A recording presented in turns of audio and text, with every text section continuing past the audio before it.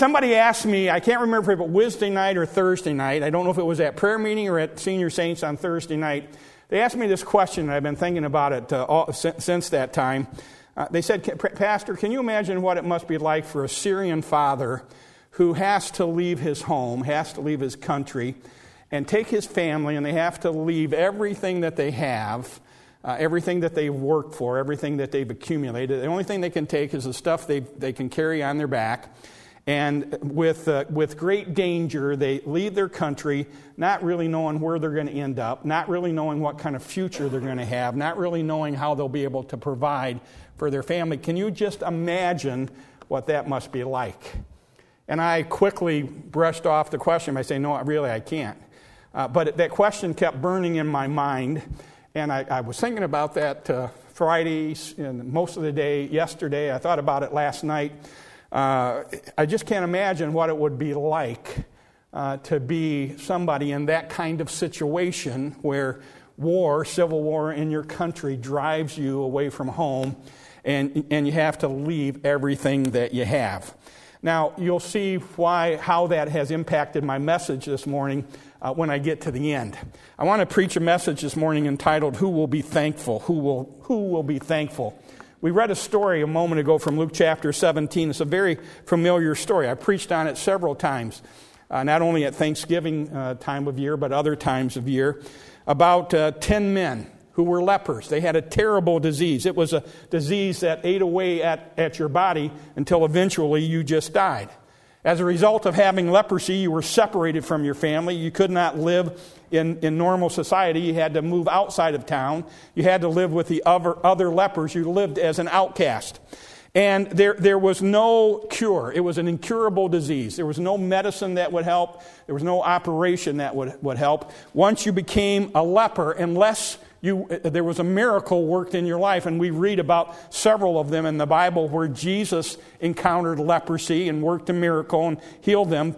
But unless something like that happened in your life, your body just continued to rot away, and you eventually died. That was the only relief, that was the only cure for leprosy, is that you died.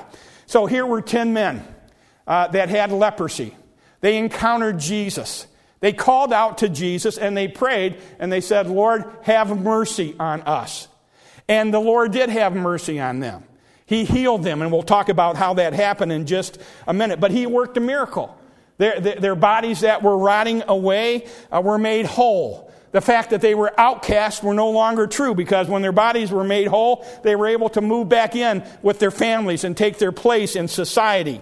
And yet 9 out of the 10, and I referred to this story in my words in the bulletin if you've had a chance to read them, 90% of that group of 10 men that were healed from this incurable disease, that was healed from this disease that made their bodies rot away, that was healed from this disease that separated them from their families and society, 90% of those men did not come back and thank Jesus for what He did.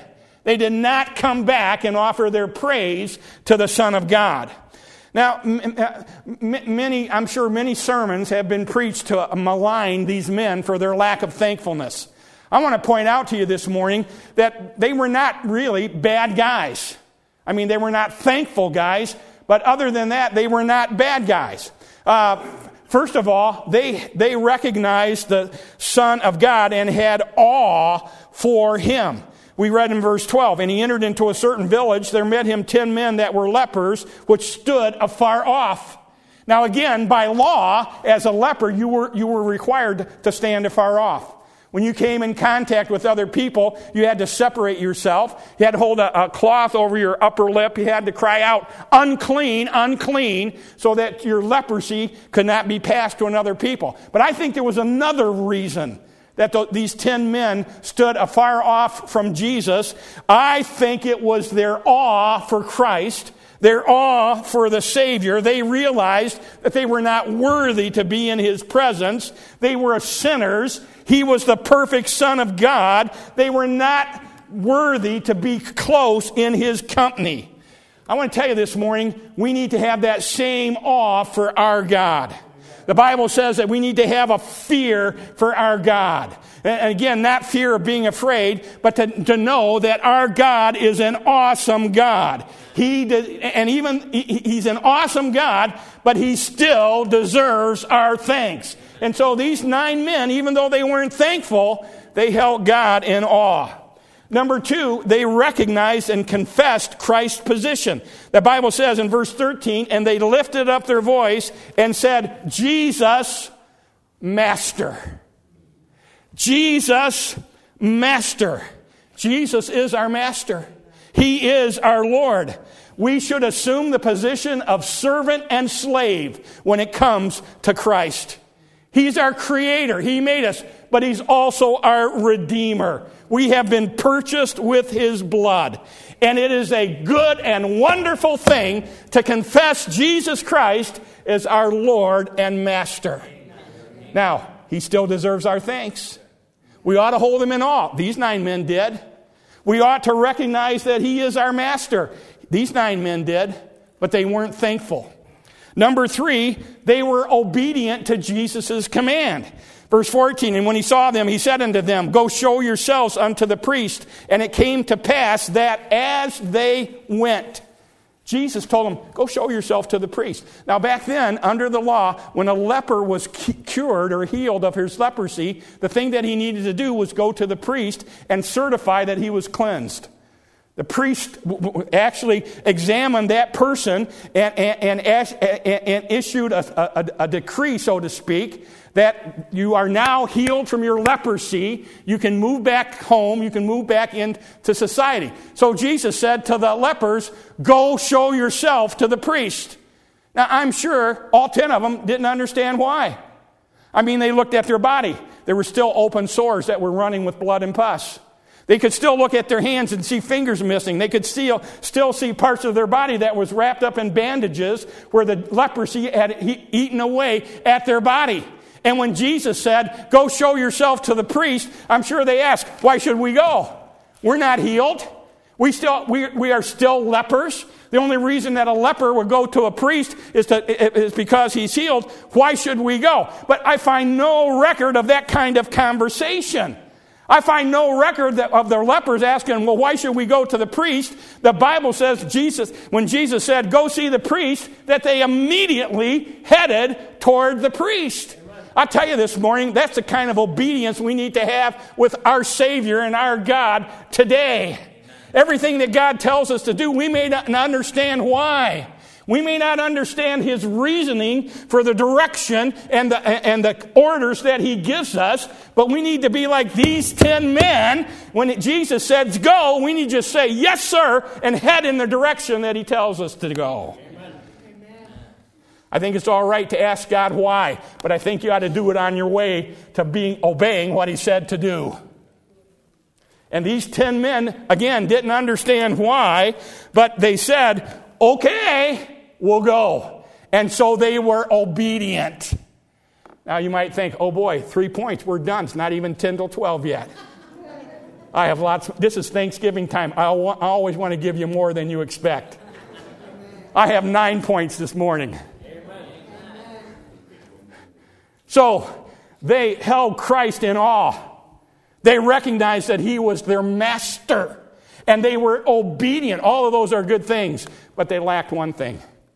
They lacked thankfulness. But there was 10%. There was one person who, along with the other 9, held Jesus Christ in awe. Who, with the other 9, recognized Him as master. Who, with the other 9, was obedient and did what Jesus said to do. But this 10th man was also thankful. I want you to notice 3 things about him. Number 1, his thanks began when he saw that he was healed. And one of them, when he saw that he was healed, he, along with the other 9, were headed toward the priest. He, along with the other 9, was still had sores in his body, still was missing fingers, still had bandages wrapped around his body. And as he went to the priest, this one of the 10 looked at his body and saw that something had happened. We didn't read the rest of the verse. The Bible says when they headed toward the priest, when they were obedient to God, God worked a miracle and they were healed. All 10 of them were healed. But here was one of the 10 that said, hey, I see what's happening to my body. I mean, this sore that was open before is now completely healed. There's skin back over it. Perhaps he looked down at his hand, and before he was missing a finger or two. That's what leprosy did. It rotted away, and your digits would fall off. Your toes would fall off. Your fingers would fall off. He looked down at his hands. He said, hey, a minute ago I was missing a couple fingers. Now they're all 5 there. Or all 10 there. Looking at both hands. They're all there. He looked down at his feet, and the pain was gone. And when he saw what God had done, when he saw what Jesus had done, he became thankful. That's when his thanks started. Many people today are not thankful because we never take the time to see what God has done and what God is doing and what God will do. Look, most of us here were sinners headed for hell. We were headed for the bottomless pit, where there was just complete darkness, a place that burns with fire that never goes out, where the worm dieth not. And we had no escape. We were like a leper that had no hope for tomorrow. But God loved us. He sent Jesus to die in our place. And in the place of the bottomless pit, he offers us a street of gold. In the place of pitch black, he offers us a place where there is no night. In the place of the lake of fire, he offers us a mansion. And in a place where the worm dieth not, he offers us a place of no tears, no pain, no sorrow, no separation. Look, every good and perfect gift that we have in our life comes down from the Father above, in whom there is no variableness. And so I say to the 90% this morning, I hope you're not in, but if by chance you're in the 90%, I say to you, wake up, wake up, wake up! Notice what God has done. We sang it a couple times this morning. Count your blessings. Name them one by one. And you'll be surprised to see what God has done. So, his thanksgiving began when he noticed what God had done in his body. Verse 15. And when he saw that he was healed, he turned back and with a loud voice glorified God. I think what happened next, he couldn't control. I think what happened next was a natural reaction when a sinful man comes into the presence of a sinless God, and that sinless God works a miracle in his life. I think it's a natural reaction. He looked down at the sore in his arm, and that sore was healed. And he couldn't help it. He had to just praise God. Praise God! He looked down and saw the fingers that were missing were restored, and he couldn't help it. He said, "Glory to God!" He felt the pain gone from his feet and gone from his legs, and he couldn't help it. He had to say, "Hallelujah" to God. He couldn't help it. He was so overwhelmed by what God had done. He had to praise the Lord. We sing that song, praise the Lord, praise the Lord. Let the earth hear his voice. Praise the Lord, praise the Lord. Let the people rejoice. Oh, come to the Father through Jesus the Son and give him the glory. Great things he hath done. Listen, I've said this before. We're too reserved in our praise to God.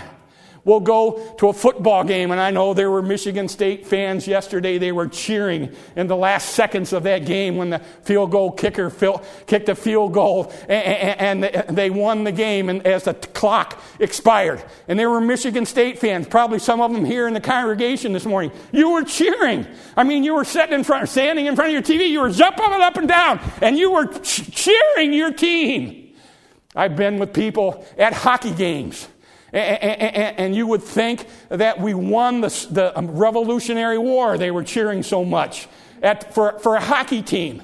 I've been to baseball games where people have just gone wild. And all you have to do to see what I'm talking about is turn on the TV this afternoon. Don't keep it on too long. And watch these nuts at the football games that go wild when their team wins.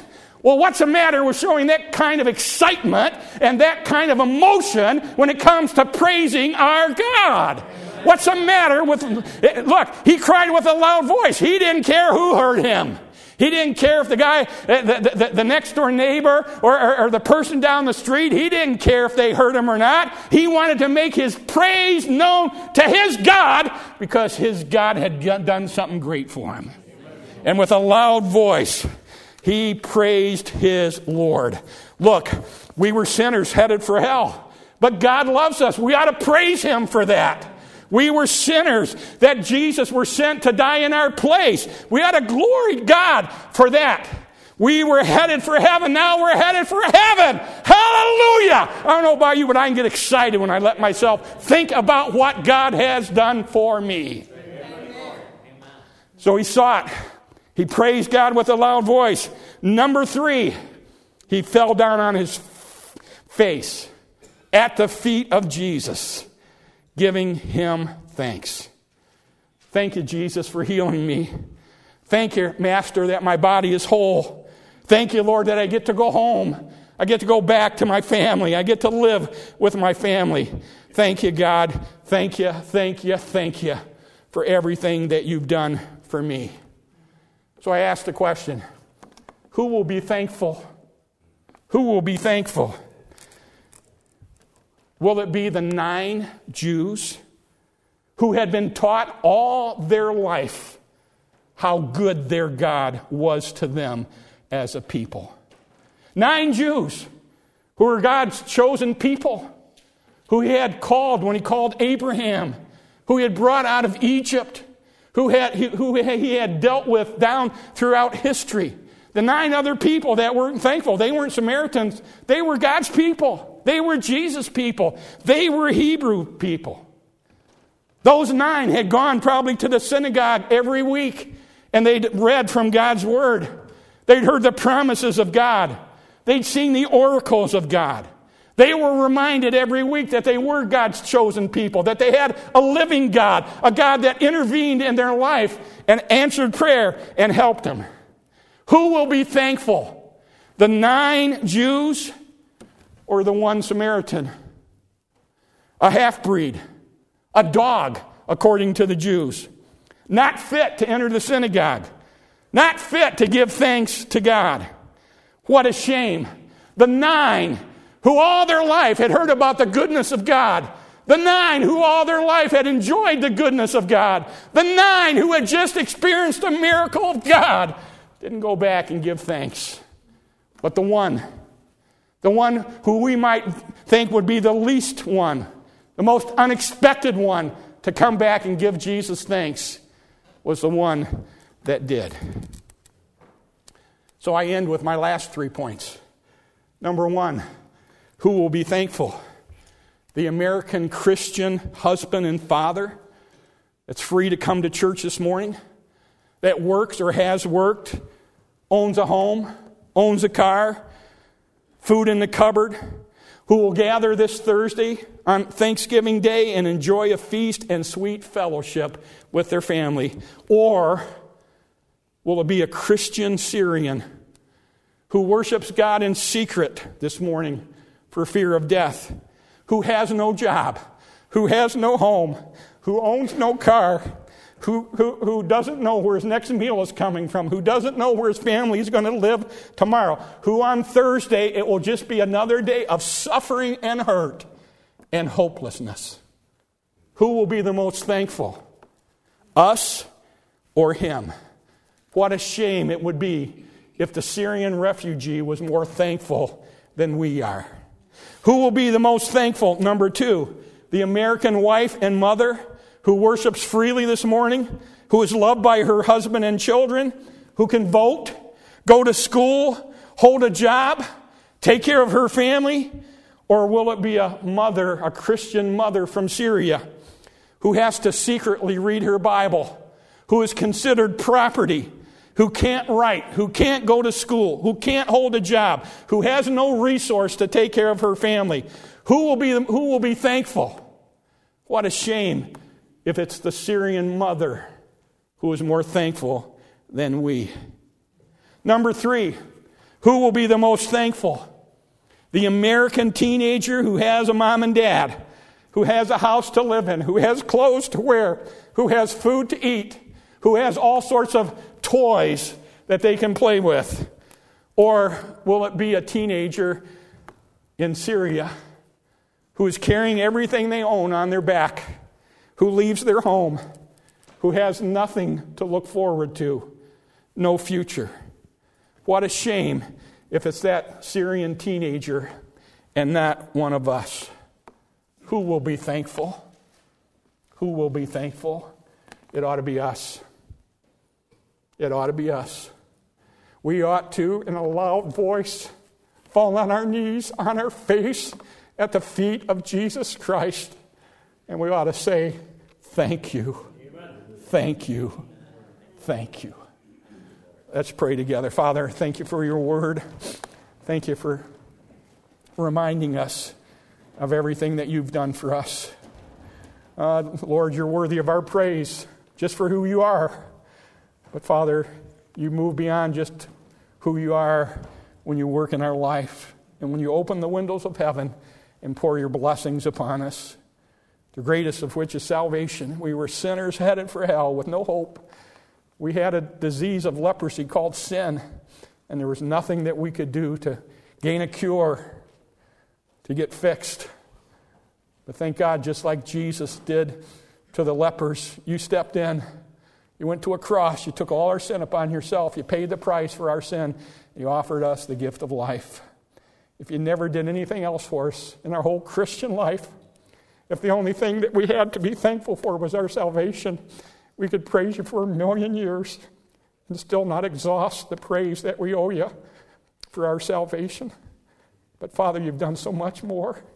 You've poured out an abundant blessing on us as individuals, on our families, on us as a nation.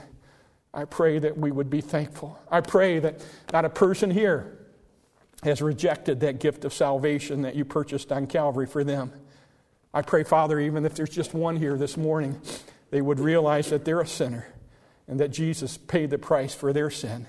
And he offers to them the gift of salvation freely if they just come and take it. And so I pray that they would come this morning and receive that gift. I pray for the Christians that are here.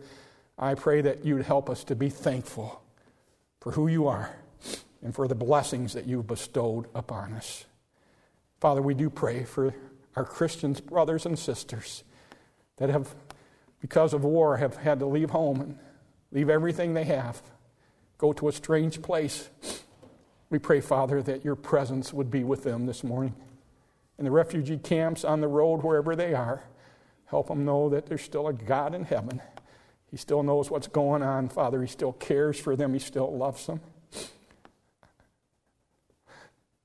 I know that they're thankful. Amen. Father, just bless them. Bless them. And I ask you to bless this time of invitation. I pray, Father, I pray, Holy Spirit, that you would speak to our hearts. You'd help us to be obedient to what you tell us to do. I ask all this in Christ's name. Amen.